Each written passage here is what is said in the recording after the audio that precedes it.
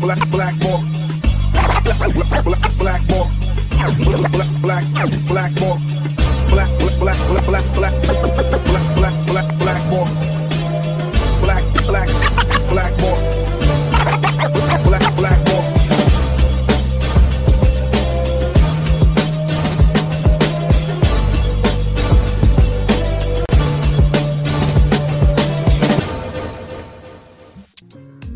What is up, everybody? My name is James D. Fiore, and this is Blackballed. It's been a crazy week on Blackballed, I'm not going to lie. We have had P-Gate, which implicates a former Attorney General of Alberta to have his buddies pee on children's toys. So that was fun. Lee Aaron told me to kiss her ass, and I told her I would happily oblige. And you know, we've talked cults. So what we thought we would do today, what I thought I would do today, is have someone on the show where I can just be myself and I don't have to worry about stress. And he's a great guest, and you all love him. I know you do, because I get emails when I say he's going to be on the show. And so I would like to introduce my guest today. He is Mr. Spencer Rice, aka Spenny. Spenny, how are you, buddy? I'm well. How are you? I am also well. Awesome. Yeah. First of all, I don't know about P-Gate. I happened to watch the Lee Aaron thing. Yeah. And that was funny. What's P-Gate? I love this. Oh, P-Gate is so David Wallace, he was hired to go out west to be a political fixer for many conservatives. One of them is Jonathan Dennis, who even set him up with a house. And when David Wallace blew the whistle on the on the Richard Marsh thing with the Plymouth Brethren Christian Church and refused to hand him over to the cult, Jonathan Dennis quickly, allegedly, made things impossible for David at where the house that he set him up, and basically got him evicted for no real good reason. And then next thing you know, he can't get his stuff. It's locked in there and they won't let him get it. And then Jonathan Dennis came personally to pick up his stuff. And then the stuff that he picked up were like kids' toys and a chair. And then the next day he saw on Twitter that someone had posted his kids' toys in a chair claiming that they were pissed on.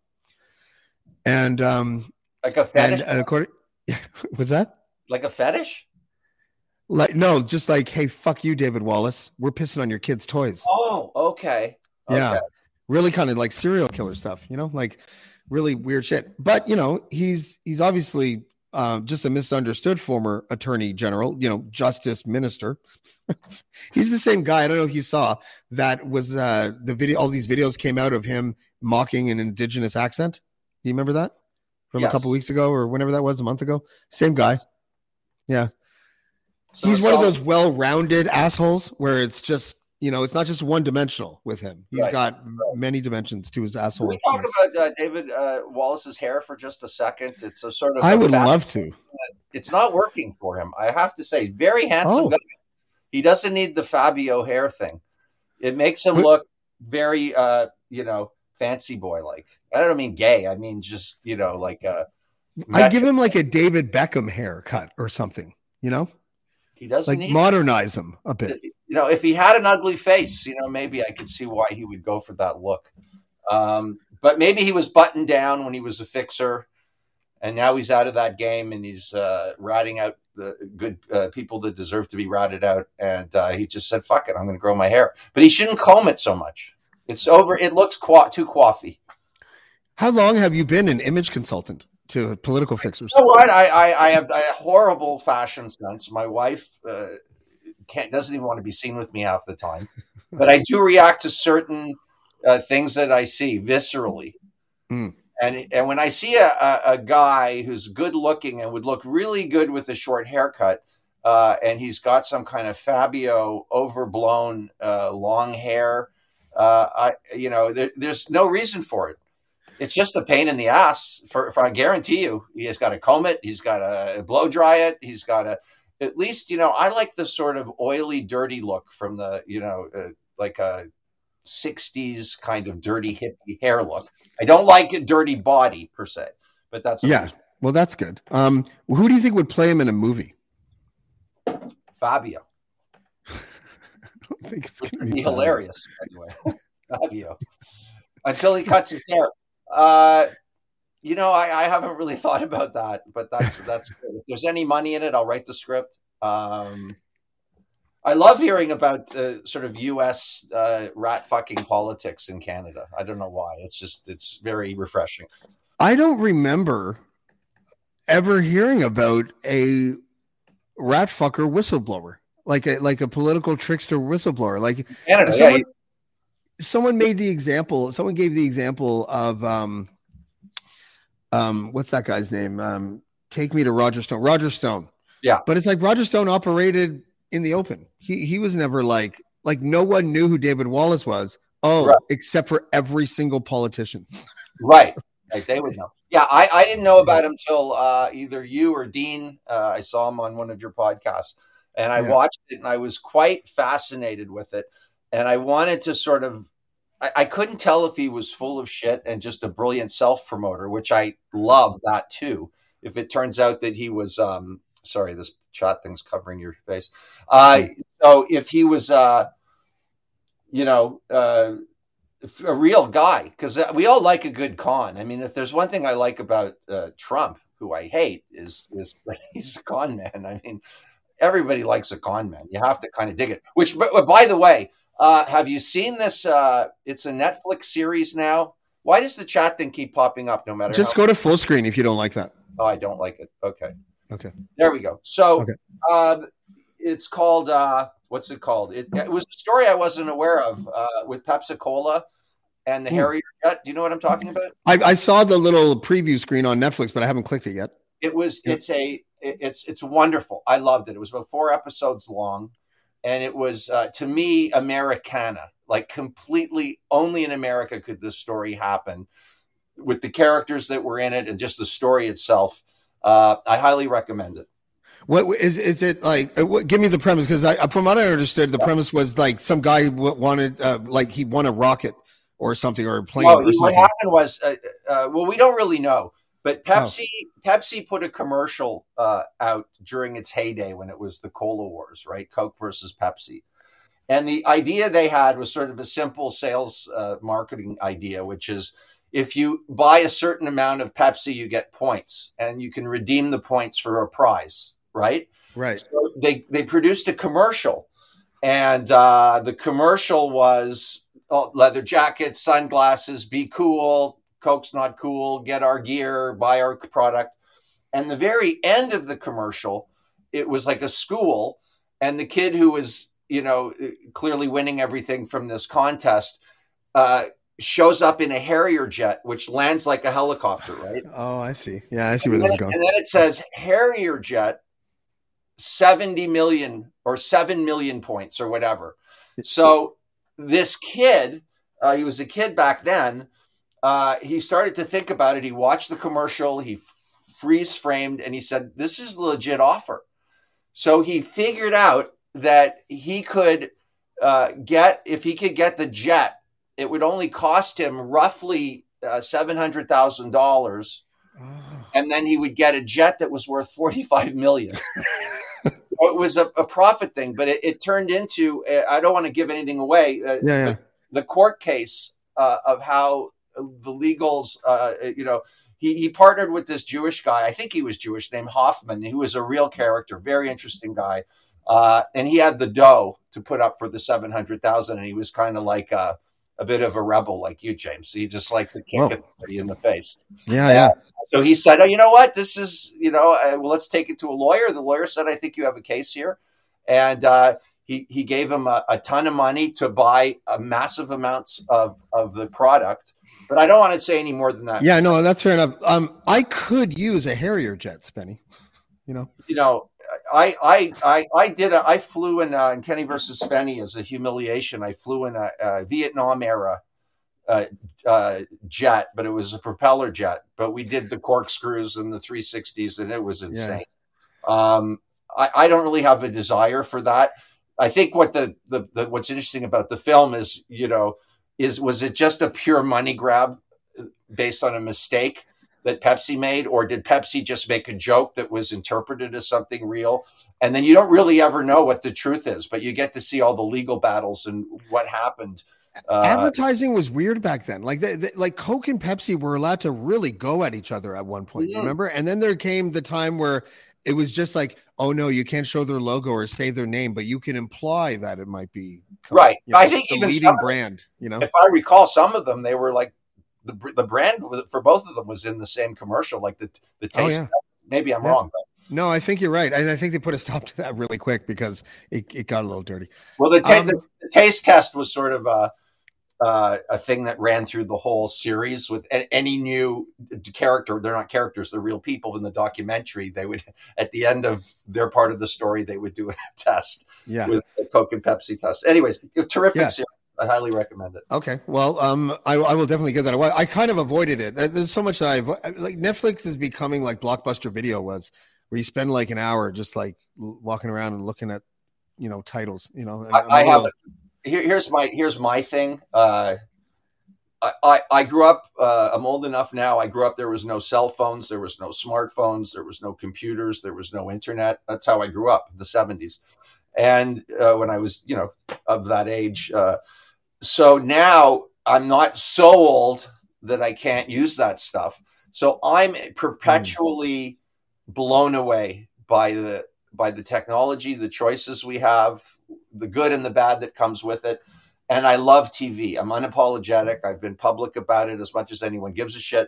I've always, because I remember Bruce Springsteen wrote a song called 57 Channels and Nothing's On. Do you remember that song? Yeah.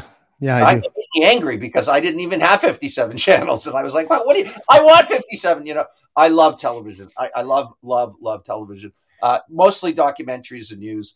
But, and I do you not get annoyed at commercials because of how, yeah, you know, I mean, you don't really have commercials on the streaming sites, which is kind of good, but the commercials never really bothered me that much. I mean, yeah, there's people that like TV is almost nostalgic now. Like, I don't know. I had this weird thing when I was younger where I could have seen Die Hard or something millions of times if I like say I had the DVD, but if I was running through the channels and it just happened to be on some channel, for some reason that seemed more special. It's like I own the movie, but it still seemed like, and I think it's because we kind of like subconsciously realize that other people are sharing that experience with us at the same time. But with commercials?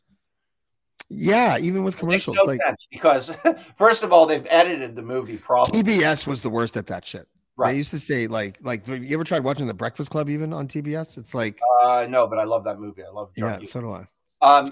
Look, it makes no sense what you're saying because you're acting like a collective communal experience, but you're not. You're still in your house. So I know it doesn't make sense, but I still felt the vibe that it was more special to watch it when you didn't have control over like stopping it and whatever it was, I don't know what it was, but it would seem more special than just the DVD in the corner. I don't know. It sounds weird. You know, everything, all of it, but like pornography, just when that came out, and it wasn't. I mean, I was old enough to remember when I was living in. My mom had moved to actually California when I was a kid, and I'd go visit her. My parents divorced, and I remember there was some guy who had a 16 millimeter print of Deep Throat. Right. Wow. And so a bunch of people went over to watch it. And then when I think about that, what a rare experience that was to what's going on now with pornography. I mean, if you don't like pornography, I guess it's a bad thing. If you like it, it's the greatest time to be alive. Right. Because well, I think of my kids. Like, I'm just like, what world are they going to grow up in? Like, I'm like you. The first time I saw Playboy, and I know this sounds like a Stand By Me, like, you know, cutting room floor scene or something, but it literally was like there was a tree. So I lived in Whitby, and there was like Otter Creek, and then this like big hill, and then like a soccer field, and then at the end of the soccer field was just fields. So like Pickering, which is all subdivisions now, and there was a tree there that had got struck by lightning, and it kind of made like a thing that you could stand in, like at the top, like it was almost like you could three like kids could just sit in there and hang out. And we went up there once, and there was a stack of Playboys there. And I was such an idiot. I immediately felt like weird and guilty. I was like 6, and I just brought them home to my mom. And I'm like, I found these, which I think was probably the right thing because I was 6, right? No, like, it was the dumbest thing you could ever do. I used to love 6 as young. What I loved was the Penthouse Forum, which was Penthouse was, of course, the slightly dirtier version than Playboy, which But I it was liked. more literature. It was the It was literature. the literature that really Yeah. made me aroused, not the picture so much. So, All right. which makes sense in my entire career, which has a lot of sex projects in it, as well as my sex life, which is very fantasy role playing. I like all that stuff. Really? Oh yeah. What kind of role playing do you Now like? I'm an old kecker, whatever. Like, But are you a voyeur? Like, do you like to watch your no, wife with other people and stuff like no, that? Like, no, okay, no, I'm just no. wondering. It's just seeing how No, far the rabbit hole goes. I don't. I'm not judging it. That's just totally not my thing. No, role playing fantasy. The idea that you're doing something wrong is the greatest thing in the world. Like the whole free love hippie thing. I never, I was too young, first of all, but that ethos drives me crazy. I want, clothing. I want some kind of feeling that we're doing something nasty and wrong. I mean, purely fantasy, of course. Yeah. But I have to live your life like that. Then maybe you really can die hard, right? Anyone?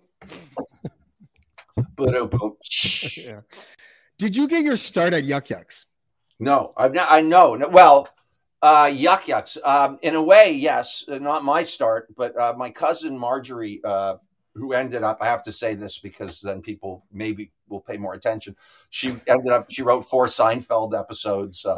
She wrote on Square Peg. She wrote on the Larry Sanders Show. She was a successful writer out in LA. She passed away a long time ago. She's my hero. And she was probably the first female stand-up comic in all of Canada. And I was madly in love with her, not romantically, because she loved the Beatles. She was into movies and she loved television. So when she was first starting out, she would play.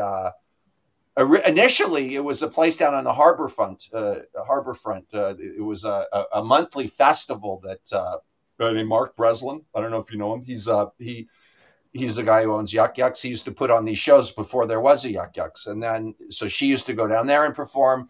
And then he opened up a club on Church Street. And sure enough, she would go, I would go. I was underage. It didn't matter. So I grew up with her as my hero, actually. So, So the only time I played Yuks, this is actually a funny story. Because my thing is, I put a lot of time into my music, and I put a lot of time into Kenny versus Spenny. The stand-up I started doing when I was living in California, it's a life calling, man. To be a great stand-up is a life calling, no question about it. And you don't know of too many, legendary stand-up comics who didn't spend their entire life honing their craft. So I did that with music.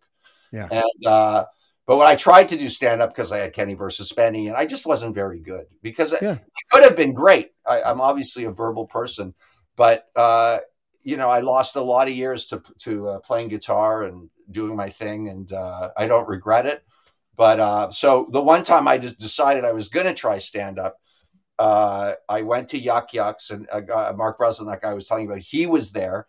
And I remember I came off stage. I'd written material. I'd done it in open mics in LA and stuff. And, it wasn't horrible, but it wasn't great.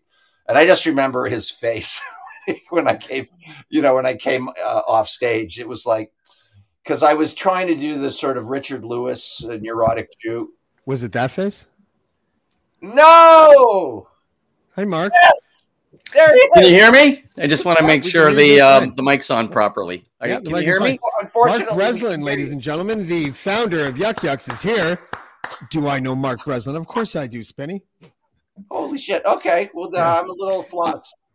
James will know. James knows everybody who does something for free. Mark. It takes one to know one, right? Give them an honest assessment of my stand-up. I was just telling him the story. I guess this was all prearranged. You didn't just show up. Right. Forgettable. Okay. Unimpressible. I don't know. I don't think that Spenny spent a lot of time caring about a stand-up act, because if he did, he would have come up with something. But I just don't think he was never one of those guys, and you have to be that kind of guy to grind out 5 sets a night. And it's like boxing. People ask me why I don't occasionally do stand up, and I tell them that's not something you do occasionally. It's something you do all the time, like boxing. Otherwise, you're going to get punched out of the ring. That's what I just said. Yep. It's not something you do occasionally. I was a casual guy. I think I could have been good if I spent years and years and years honing my craft, but I played it with music, and I'm no good. What's interesting about stand-up is that it doesn't feel like technology doesn't touch the craft. I don't think, because you kind of have to do it in person. Like with music production, technology has like completely changed the game, film, TV, all that kind of stuff. But stand-up, it feels like it will never change, and that's like for our benefit, right? How would you change stand-up unless you found a way to make people really like prefer it watching on a screen than in person, which seems weird because the comedian doesn't want that, right? Well, live theater is ancient, and it goes back as far as the Greeks and probably back before them, people talking about the hunt. And in a sense, stand-up is still people talking about the hunt, except they're hunting for pussy. But it is all about the hunt. So, there's a lot of people who will try to connect with me and say, I should play your club. I have 1 million views on TikTok, and it has absolutely nothing to do with what we really do when we're trying to entertain people with stand-up. It's some guy dancing in a weird way and then, taking a peach and ramming it in his ear. It's not exactly for the ages. You're going to see so many of these people come and go and be completely forgotten. Yeah. One of the main reason why go ahead. No, I totally agree with him, and I said that before I knew he was even going to be on. It's a life calling. It really is, and I wish it wasn't. But I'm an honest person, and I know the people that see. By the way, I had the honor of inducting Mark into the Canadian Comedy Hall of Fame the other night, which was a real thrill for me. I hope I did you justice. You did. Okay, good. You did. It was a very, very nice speech and nice intro. Thank you. Okay, great. Was there any? Do you have personal? Go ahead, please. I don't want to. With John Doerr, I thought he was fucking hilarious. He's always been great, and I always thought he was kind of Canada's Steve Martin, because in the way that he kind of sucks you in with the setup and then twists it around, very Steve Martin, and that's a big compliment. Obviously. Sure. Yeah. I'm trying to set up a little tour with him where I open for him with music. So, that's interesting. That great. It'd be fun, but I'd love to work with him. Anyways, it was just so great. Mark is ground zero for comedy for me in my life, as well as for the country. You got the Order of Canada, didn't you? Yes, I did. 2017. That's not even an arts award, most of the people get it for some kind of research or philanthropy purposes. And there's some people who get it for the arts, but out of, let's say they induct 60 people a year, maybe 5 or 6 have something to do with the arts. And very rarely does it have anything to do with comedy. I think I'm the only person in the history of the Order of Canada to get it for anything relating to stand-up. Okay. I was going to say the SCTV must have. The SCTV people, many of them have it, but that's sketch. That's sort of a bit different. Comedy. But even so, there's not that many. None of the kids in the hall, I believe, have an Order of Canada. It's something that they tend to give you toward the end of your career, no matter what your career is. Right. But you're kind of like the comic whisperer. Like how to find talent. Like you can kind of see in them in the same way that like an athletic scout can see, like, I know that kid's going to be something. Like, what do you think you owe that to? Where do you get that instinct? I don't know. It's why, A&R people go and they watch 16 bands on a show and they pick out the 12th one and go, that's the one. And it turns out to be, somebody unbelievable. But and you just have ears. I look for certain things. I have a background in literature. That's what I have my degree in. And from the very beginning, I treated stand-up as if it were literature, oral literature, which means I took it seriously. And I applied the same standards to stand-up that I would to a novel or to poetry. And in fact, it has a lot in common with poetry because both things are an art of compression. Every word counts. It's also very personal. Before I got into stand-up, just before, for a brief time, I was really into booking singer-songwriters.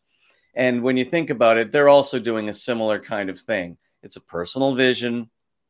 It's one person talking to a room. One has a guitar. The comics don't have guitars generally, but it's something I have a feeling for, of somebody expressing their inner anguish, pain, fun, all the rest of it. Is there not a Jew component to it? Because I feel like I think that Jews in comedy, there's something there for me. Which isn't to say you don't have to be Jewish to be hilarious, obviously. But are you saying the Jews control comedy, Spenny? Yeah, we're just going to. I think a guy did that on Saturday Night Live a couple of weeks ago and got into some trouble. That's because he cared. You know what? Here's the thing, and as a Jewish person, I'll tell you, and I'm always looking for anti-Semitism. I didn't think that was a particularly anti-Semitic screed, because if Jews for the last 100 years have been bragging about how they created Hollywood, well, let's all. I never. Wait a minute. Who would you like to have running Hollywood? Who would you like to be in charge? The Dutch? Hey, I'm half Dutch. Let's. Actually, I don't give a fuck. I don't care. My point entirely. Yeah, exactly. I mean, you're just lucky. I'm half Italian. You're just lucky it's not Italians that run. Look, it's like whispering. The black people, they control basketball. Right. Seems lesbians are very active in editing films. And the there softball just seems community. to be places that are natural places for people to be. And one of them is that, Jews tend to be people of the book. They're natural storytellers. They have been since, for 5,000 years. There's all kinds of reasons. And, it wasn't that long ago, less than 100 years ago, when Jewish people couldn't do what they wanted to do. They were shut out of a lot of professions. And so they went into show business. There were no barriers to entry. There must have been a lot of barriers. Can I just say that's very similar? And I think Mark taught me this, which is, what blacks are talking about in stand-up comedy now, the Jews talked about years before. Very similar. We don't fit in, we don't belong, and nobody wants us, right? Well, yeah, basically, I just want to know, just if I may, just for a second, then I'll let you guys go back at it because I'm enjoying this. But when are they going to lift the barriers so more Jews can be professional athletes? Like, when's that going to stop? Sorry. I don't know anything about sports, so I that was a witty reminder to that. But there was a great joke in Airplane, which was written by a Jew, where they're boarding the plane and they're passing out magazines or newspapers, and they go, "Here's a pamphlet of famous Jewish athletes." Yeah, right. That's right. Yeah, that's that's like the big book of German humor. It's all one word. Yeah, go ahead. Hi, I'm Steve Yurko. And I'm Tara Sands. Now available from Maji Media is our new podcast, 4Kids Flashback. 4Kids is the company who brought you the English dub of Pokemon in the late 90s and so many other shows like Yu-Gi-Oh!, Shaman King, Teenage Mutant Ninja Turtles, Kirby, the infamous One Piece dub, and so many more. We'll be talking to the people who worked at 4Kids. Actors, directors, writers, editors, producers, engineers, you get the point. And hopefully get the answers to questions both you and I have about the company. I actually worked there as a voice actor on some of the shows. And I was a kid watching the shows and remember way more than Tara does. And thank God for that. Steve is actually a professional storyboard artist, which gives some really unique insights into anime and animation. Subscribe today wherever you get your podcasts. That's the number 4 Kids Flashback.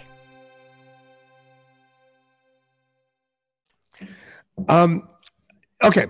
So you were going to say something, Mark, before I cut you off. I'm sorry. I wanted to make my politically incorrect joke. You can't remember what I was saying.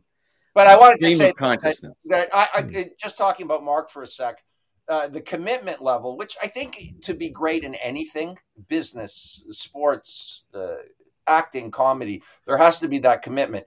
And I knew he was a committed person to what he did for 2 reasons. One was I was at York University and I found myself in a comedy class, talk about a liberal arts education. And I asked Mark, because I was a terrible student, I thought the teacher would like me more if I had somebody come up as a guest lecturer. And he schlepped up to wherever, Kiel and God's country there, and you did a lecture. And you were talking about Sam Kinison, who I'd never heard about at the time, and it was amazing. The second thing was I did a movie called Confessions of a Porn Addict, which was a mock documentary.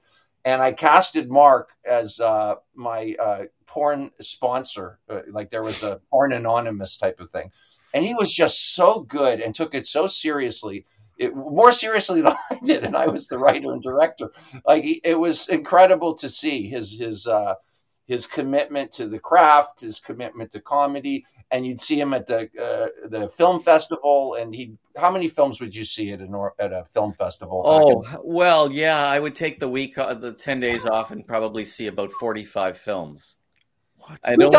It only stopped when COVID came in, and now I'm nervous about. You're the OB, the original binger. I've never heard of that. Like 45 movies. No, but he didn't watch TV. There was a whole crowd of us who used to do that, and Wow. that was also in the days when you bought a pass, it was very well priced, and you got a lot for it. If you knew how to play it and how to hack it, you could really see a lot of stuff for a comparatively reasonable amount of money. Wow. Now it's unaffordable. I used to live in the Manulife Center. We'd go see, Mark was the MC, and he was basically doing a kind of Rickles, tearing apart the audience. It was always fucking hilarious. As I said in your inductive speech, God forbid you're a Jewish princess sitting in the front row. He would just tear them to shreds, but it would be just hilarious. And then afterwards, a few times you used to go out with me. We would go out to the Bloor Street Diner, and you would walk in like talking to everybody. It was I'm an antisocial person, so I'm attracted to people that are the opposite, right? And you blew my mind always with how you were performing all the time, on and off. You were on. Well, we used to call it the third show. Right. There were 2 shows you did on a Saturday night, and the third show is when you went to Bemelman's and you played the tables. And that was in some ways more fun than actually doing the shows at Yuks. But yeah, I've always been a really social person. I kind of make friends easily. I also make enemies easily. But I always like to interact with people. That's always been part of the fun. Yeah. Why do you make enemies easily? Just curious. Well, I have strong opinions and strong ways of doing things that don't necessarily make people comfortable. I'm better at it now. I've learned how to diffuse situations, but in my past and in my youth, I did not do that. Is there like I used to think that like sometimes for some people, the thing about them that made them flawed and the thing about them that made them great kind of overlapped sometimes, where you know what I mean, where it's like that person might not work well with others, but he's a genius. Like, did you have a little bit of that in you where it was like, I just know the answer, I don't need help with this? Like, was it that kind of thing? Well, kind of. And also what I was doing was very different from the traditions of what was happening in this country. I mean, I remember painful meetings with the CBC, for instance, in those early days when they just couldn't even understand why I would want to do what I was doing. They just couldn't understand. And to this day, I've barely worked for them, even though I have my Order of Canada. I have, this new award. I don't think it means a lot to them. You know how many people that I know who have pitched shows, got the shows accepted, and then they just cycle out the people that chose that show. And when the new person gets there, they cancel all the shows that they bought. Yeah, but I have to tell you that's normal for a network. Any network, even in the States, will do that. Yeah, I know it's normal, but why? Why is that normal? Like, it's just like because you want to be able to be responsible for your own choices and your own decisions, because then you can say, hey, I brought you Seinfeld, not this other guy who was working here before I worked here brought you Seinfeld. And there's also a turnover, too, with the executives that people forget, where Kenny and I were persona non grata at Comedy Central until someone changed the network and the guy loved us. So we got on Comedy Central. Same with, Single White Spenny and Kenny's show, right? The Can West Global was taken over by another conglomerate, new executives, different agenda. And now Showcase, we used to be the Trailer Park Boys and Kenny versus Spenny and funny sex shows. And now it's like hot women cops, because agendas change and jobs change. But I should point out that these changes in jobs don't happen all that much here in Canada, because once you hit a job, an executive position that pays $125,000 a year, you keep it, because there isn't another one to replace it. Right. Yeah, these are all things that I find really archaic now, though. You know, like I've been in that situation where I've pitched shows that have been accepted, and then I was cycled out because a new executive came in, and I'm just like, you know, there. I mean, I feel like we normalize things that are really unfair. That's all. Like if you represent a company and they green light a show, then you should honor that. You know what I mean? Like Well, I know maybe I'm sounding naive, but maybe I'm you're naive. also. Yeah, but maybe You're I'm sounding naive, and you used the F word, Well, which fuck you should that. never I mean, ever use. It's not right in polite company. The word, I'll say it, fair. You should never use that word because it just doesn't have any application whatsoever in the world that we live in. I think that we're saying the same thing, but I'm saying that I don't think it should be like that. I actually don't think it's like that much anymore because of how much the internet has given us independence. And so I think that independence proves that it's maybe I won't use the F word, but it's unequal. And I guess I understand to a certain point why it should be unequal, but it's also lacks integrity, you know, and that's kind of. But you can't have this conversation about Canada without saying that a lot of the money to fund these shows come from the government. I mean, there was a time where it was just entertainment kind of flew under the radar in Canada, and a bad show could stay on the air for 15 years. Nobody really cared. But now with the woke stuff and everything like that, it's a whole different ballgame right now, you know. Well, there's also really bad shows. Like, do you remember Train 48? America's a slave to the dollar, right? Canada can be seen as a slave to the culture or the politics in a way, you know. Yeah. Are you okay, Mark? Yeah. You do? What? What's that? Do you disagree? No, not at all. Oh, okay. He asked me if I was okay. Yeah, I'm still thinking about the fair thing, and I feel like I know that you're right, and it bothers me. Well, you can't do much to change it at all. So you have to kind of work within it, but a lot of it feels like it's luck about, you know, people who manage to slip through the net, and there's room for half a dozen, and then everybody else is just struggling. You know, stand up especially, it's a bad business. It's a bad business because it's not healthy when 1% of the practitioners make 99% of the income. You would never find that in law or medicine or teaching or accountancy or sheet metal and roofing. There's a middle class. There's no middle class in comedy. You're either struggling or you're kind of famous, and there's nothing in between. Until you reach a certain age and you can sort of do corporate shows, and then there is a bit of a middle class, but you have to be able to tough it out until then. Yeah. Do you have you changed the way that you approach, or do you still try to discover new talent? Yeah, I have a school called the Humber School of Comedy that I've been operating for the last 15 years. And we have it's a degree granting institution, so you can say to your parents, "See, I've got a diploma." And we have about 30 or 40 students a year to do the 2-year course. So I find people that way. We have amateur nights in every single one of our locations across the country. I'm at the one in Toronto a lot, of course, because it's geographically contiguous for me. But I tend to go out once a year to every club I have and watch all the amateurs and give them notes.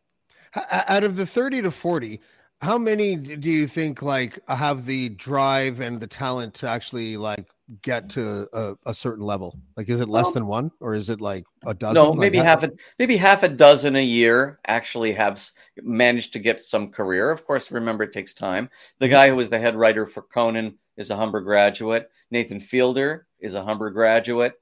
He talked about it, in fact, in the New York article about a month and a half ago. Nikki Payne is a Humber graduate. And then there's a lot of stand-ups who are working that are Humber graduates that are, you know, making a decent living out of Yuks. So, you know, 6 out of 30 or 40 sounds maybe not so great, except if you were in the arts program at York as an actor, it would be the same percentage, if not even lower. Yeah, that's like 15 to 20%. That's not bad. I mean, it's not I thought it'd be lower. Yeah. No. It's about a half a dozen people manage to find something to do in the field. That's amazing because your induction was well reserved. Then I want to know, Kenny. Or sorry, I called you Kenny. That's funny. I want to know, Spenny, Mark, if you calling me Kenny. Mark, I would never make that mistake. I would. It's You know a why? respect. I just flipped to Facebook where Kenny Robinson, who I also wanted to surprise you with, I just looked at to see if he got the last message that I sent, because we've been going back and forth, and that's why I called you Kenny. Okay, it was total coincidence. I swear to you. Bullshit. Go ahead. No, I'm looking at it right now. Whatever. But I wanted to know what it was like to deliver the speech. How long was it? Was it personal? Was it a tearjerker? Well, it was a classic Kenny. We were both supposed to do it. Kenny ended up getting quite sick, actually. His whole family was sick. So I read a letter that Kenny wrote, which was funny. I'm a straight man. And I think I made a joke to Mark, when are they going to open the straight man Hall of Fame? And then you topped my joke, because I said I would be Bud Abbott, me, and I can't remember the other person I said. And then you said someone was actually a great straight man. Who was it? I can't remember. Lorne Michaels, which is just that's Mark Breslin. Like, he thinks out of the box. Like, I never have thought of more Lorne Michaels as a straight man, but I haven't watched the video you told me to watch yet. But yeah, when he was a performer, Lorne Michaels he was very good. Yeah, he was very, very good. But Hart got all the laugh lines. Yeah. Anyhow, and then I didn't do, because I'm not a stand-up. I just spoke from the heart, which is really all I ever do, about what the man means to me, and what I learned from him, and what he exposed me to. And I'll take his word for it that he was happy with it, but I was nervous. Did you write it, or did you improvise it? I wrote it, and it was clumsy. I had glasses, because that's not what I do. Even though I do it with Kenny, it's a different prospect. I wrote down my experience with him. That's it. From the first time I remember seeing him. Actually, I mentioned this before you came on, the Harborfront shows he used to do, which was my cousin Marjorie's. So he can confirm all the stuff that I told you before he came on the air. I believed you. Yeah. No, I know. I understand. Well, listen. The only difference was the shows were weekly, not monthly. Right. Oh, were you listening to me? Yeah, of course. Oh, okay. I don't know. I didn't even know you were here. Come on. All right. I was lurking. You were lurking. Yeah. I just want to. Yeah. I want to talk to Mark, because I had Mark on my podcast a long time ago, and I feel like audiences have become dumber. And the Lenny Bruce's, and I may be wrong, and I'm happy to be wrong, but I'd like to ask Mark about what he thinks about that. I think the audiences have become wider, not necessarily dumber. So what I mean by that is, there was a time when stand-up comedy, going to a comedy club was a real vanguard experience, and only people who were really in the know would go. Right. Now everybody goes to stand-up clubs, and because it's everybody, you get a really good cross-section of what the public is all about, and that includes not particularly intelligent people, not particularly sophisticated people or anything. But, I guess I could say that the number of really brilliant comics in any generation is probably the same, but the number of mediocre ones grow. Interesting. Are you really referring to, Spenny, the fact that a lot of comedians are afraid to do certain kinds of jokes? No, because of the crowd. I have a theory, which I would love if Mark. I'll be back in a sec. I'm just getting some water. I would love it if Mark disagreed with me, but I have this theory that I came up with, and I don't know what I'm talking about, honestly, which is that Will Ferrell, who I love, kind of dumbed down comedy to a point where acting silly became funny. Where what I found was funny was a little bit more intellectual, and I'm sure because I'm such I'm not I'm not on the pulse of clubs like Mark would be, so I could be totally wrong, but that's how it feels to me. That Will Ferrell, that style of just looking funny and acting funny and doing stupid shit has sort of become the mass comedy thing, and someone like someone who's more Woody Allen, for example, just wouldn't be a big deal today because of it, because he draws on philosophy. He draws on all kinds of deeper issues in his comedy, which I don't know. Maybe I'm wrong. Am I Is wrong? Will Ferrell actually like known to be like a consummate stand-up though? No, I don't mean stand up. I just mean okay. comedy. I'm not talking specifically stand up. I'd love to hear. I don't think it's just Will Ferrell. I think Jim Carrey comes to mind too. There are other comics that probably accelerated that. I just think the whole culture has become kind of dumbed down. Yeah, because that's what I was trying to say. In the 1950s and 1960s and into the 70s, people who of taste wanted to be Jewish. And then they stopped wanting to be Jewish. So because they stopped imitating Jews, they started imitating Gentiles. And when they started imitating Gentiles, they started imitating people who weren't that smart. I loved watching. Good night, everybody. Thank you. Follow this. Yeah, this makes sense. Yeah, he's whoa. I kept on wondering. I'm like, am I a Gentile? I don't even know what a Gentile is. What kind of a left turn was that? No, I literally don't believe what you're saying, but I believe there's some truth in it that, which is getting back to Jews in comedy. But Jerry Lewis was the ultimate.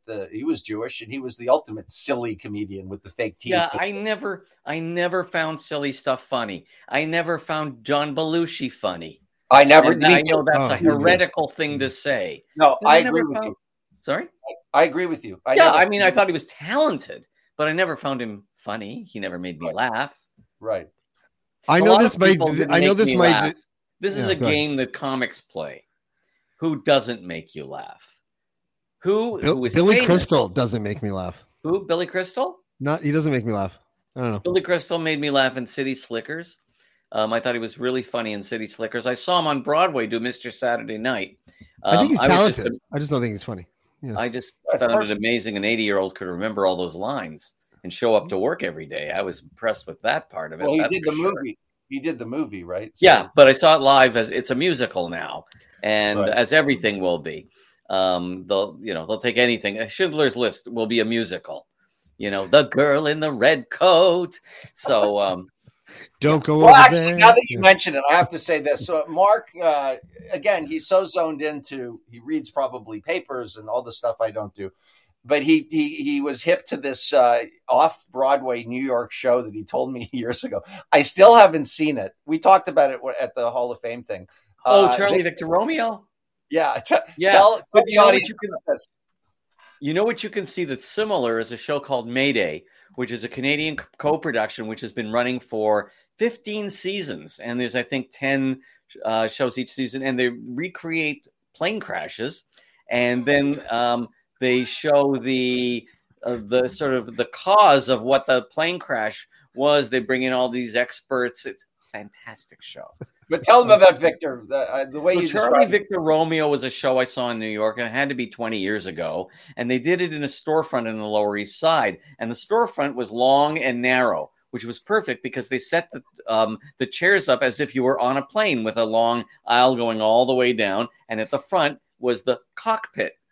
And what they did was they took black box recordings of plane crashes and recreated them. And there were about 8 or 9 in this show, which ran about 90 minutes, 95 minutes. It was brilliant.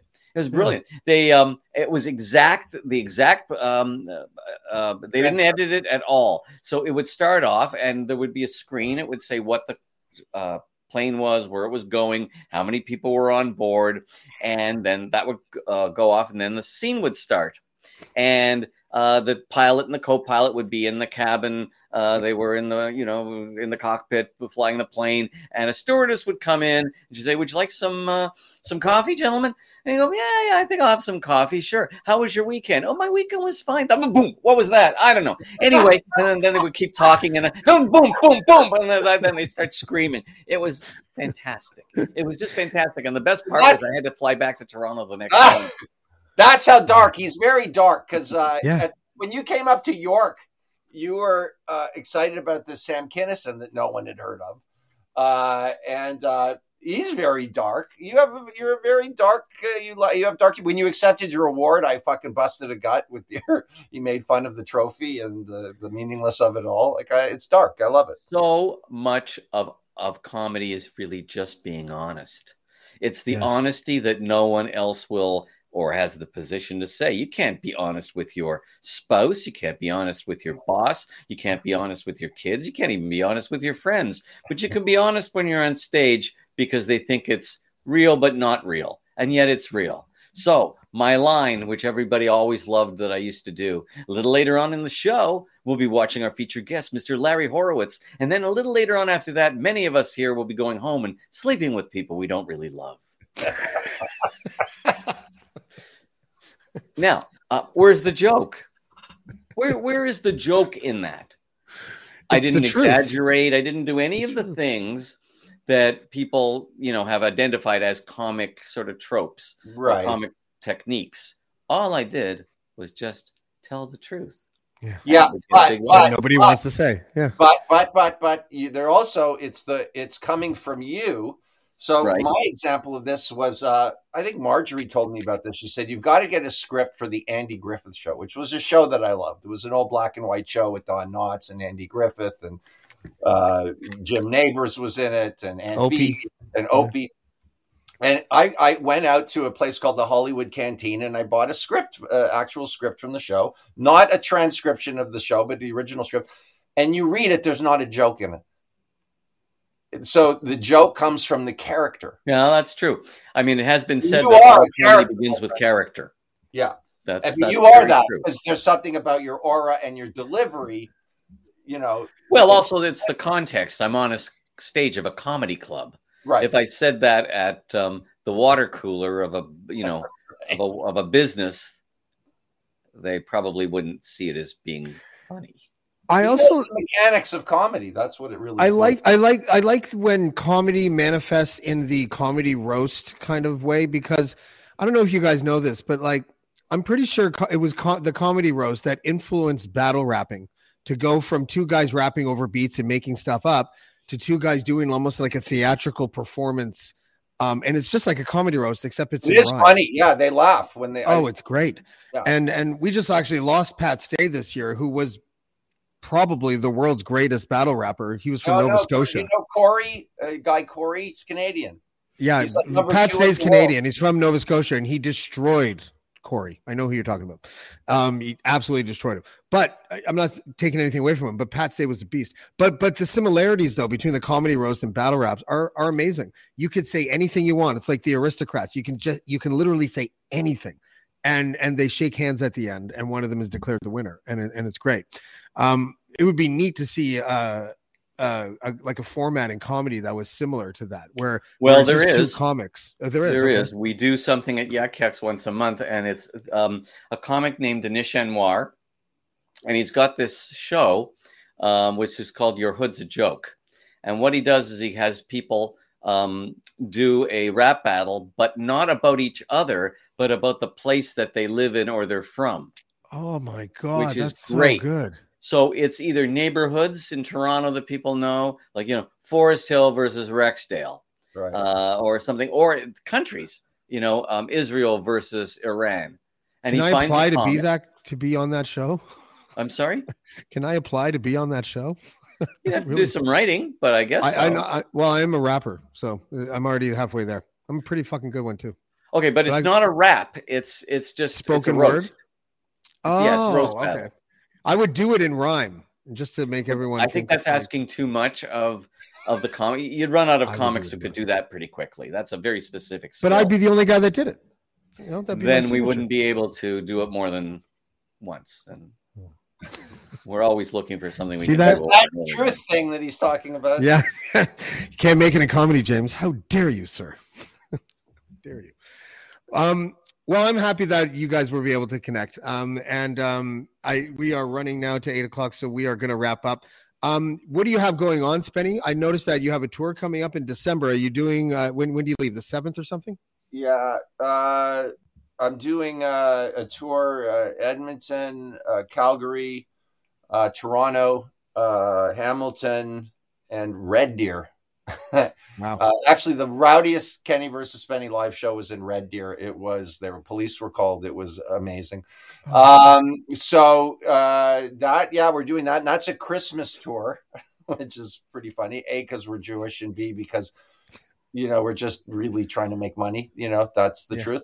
And, we've played these markets so many times, so the Christmas is a good way to sort of do something new and get that money again. So that's that. And, I'm doing music. I play gigs here and there and everywhere. I'm going to be at Humber with Kenny doing a lecture. No, I think it's an interview. Mark, you're interviewing? Yeah, it's an interview format. Yeah. And so I'm looking forward to that and the free lunch Mark's going to buy me. And everything's good. That's where what I'm doing. Mark, how about yourself? Well, I announced last week that we're opening up a brand new club in Winnipeg, which is kind of a big deal. And the reason it's a big deal is that, let's face it, COVID has kicked our ass. COVID kicked the ass of everybody doing live performance. So we went from 14 clubs down to 9, and we had about 5 clubs that we were going to be opening that we never got around to opening, because why would anybody invest in a nightclub when you can't put people in it? Yeah. So the fact that we're opening up in Winnipeg, and it's a big club in a beautiful place in the Fort Garry Hotel, means a lot to us, because I'm hoping this will be the first of many new clubs to open. Are you playing us out? Yeah. Can I? Yeah, of course.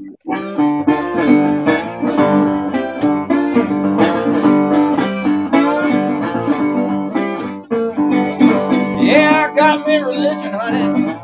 Man, I'm gonna join the Baptist church. I got me religion. Baby, I'm gonna join the Baptist church. I'll be like a Baptist preacher, and I sure won't have to worry. I got me religion, baby, on this very day. I got me religion, baby, on this very day. But the whiskey and women now, they will not let me stray.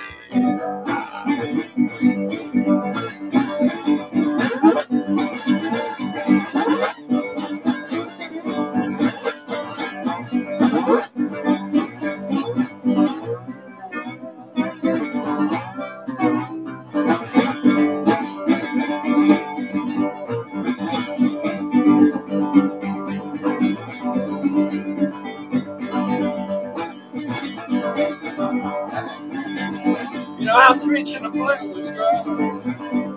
I want everybody to shout.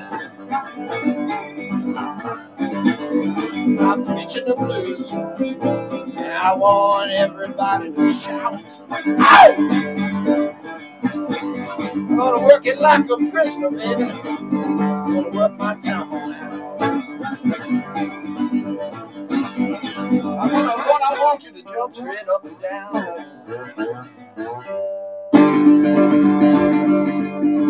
Woo! Well done, sir. Spenny, Mark Breslin, thank you guys for joining us. I really appreciate it. You have a good night. You're welcome. Spenny, I'll see you on the 16th. Nice. Accidentally cut off Spenny before Mark could send the message, but I'm sure they'll hook up on the 16th. That was awesome. Full disclosure. I wanted Mark to be a surprise to Spenny, and I know that it kind of seemed like that. But Mark gets into the green room, and then he sees the private chat, and he doesn't realize that Spenny can see it if Mark messages me. So Mark messaged me, and then I look at Spenny's face, and Spenny's like, and then to his credit, he pretended that he had no idea. But then I was like, "You saw him, didn't you?" He's like, "Yeah, but it's fine."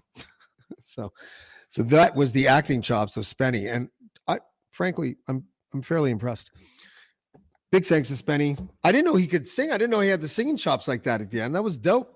I had no idea. And not to take anything away, from my interest in Spenny's career, but I knew he played the guitar, and I knew he was really good at playing guitar, but I had no idea that he could sing like that. And I thought that was dope. I was really impressed.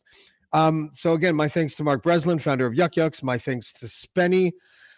And who do I have coming up? I have one show coming up on Tuesday. Her name is Karen Cleesh, She is an actor. She starred in a slew of like series and horror movies in like the early 2000s. Then she took a break for like 12 years to become a mom. She has a really interesting history where she went to Dawson College, and she also spent a lot of her youth in Lac Mégantic, and both those places have such well-known famous tragedies. And I talked to her a little bit today about how that kind of shapes the artistic part of people. And really, really interesting person. She is also the sister-in-law of my brother-in-law, which is weird and convoluted. And so that should be a fun conversation. I also have on December 5th, Megan Murphy. Megan is a person who is actually just reinstated into Twitter, but she kind of made her bones as being one of the original people who were banned for life from Twitter. I don't honestly remember what it is, but I promise to do the deep dive before I have her on the show. And I want everybody to have a good weekend. If you run into Jonathan Dennis, just turn around and walk the other way really quickly. A lot of things could happen. You could get peed on, your court case could be all fucked up. Whatever. Just if you see Jonathan Dennis, just turn away and run for the hills. And we will see you next time on Blackballed. Blackball. Blackball. Blackball. Blackball. Blackball.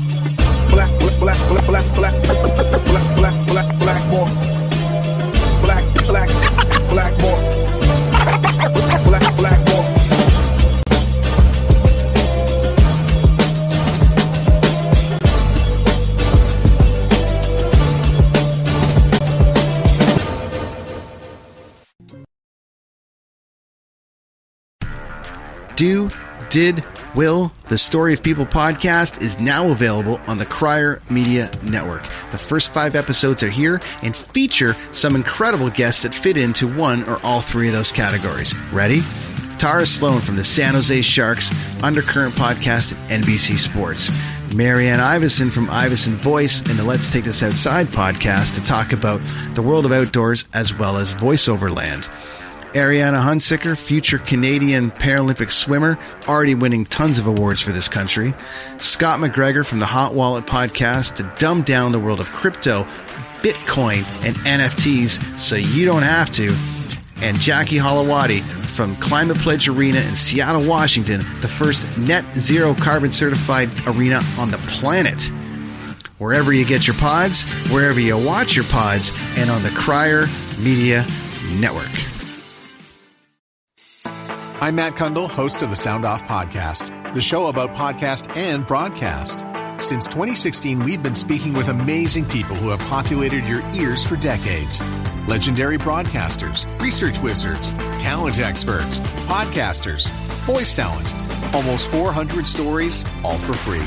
Subscribe or follow the Sound Off Podcast on Apple Podcasts, Spotify, Amazon Music, or at soundoffpodcast.com.